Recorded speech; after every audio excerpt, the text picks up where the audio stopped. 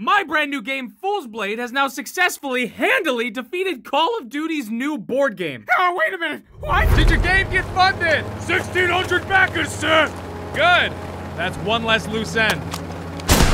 I'm actually serious about this. Look at this. They got a head start on us and they got 1,600 and some backers. We started after them and just broke 9,000. That is insane. I still can't believe this. And on a less goofy note, thank you guys so much for the galactic level of support and hype you've shown for Fool's Blade. I actually can't believe it. You guys took my expectations, crumpled them up, and threw them in the nearest dumpster.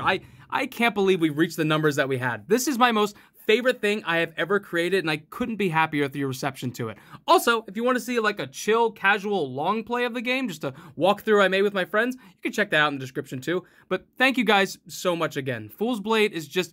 I'm so proud of it, and I'm so glad that you guys are excited for it. Please show some mercy to me. I'm just a tiny indie company worth a few $1 billion. How can you be beating me if you're just some guy that makes animations in MS Paint?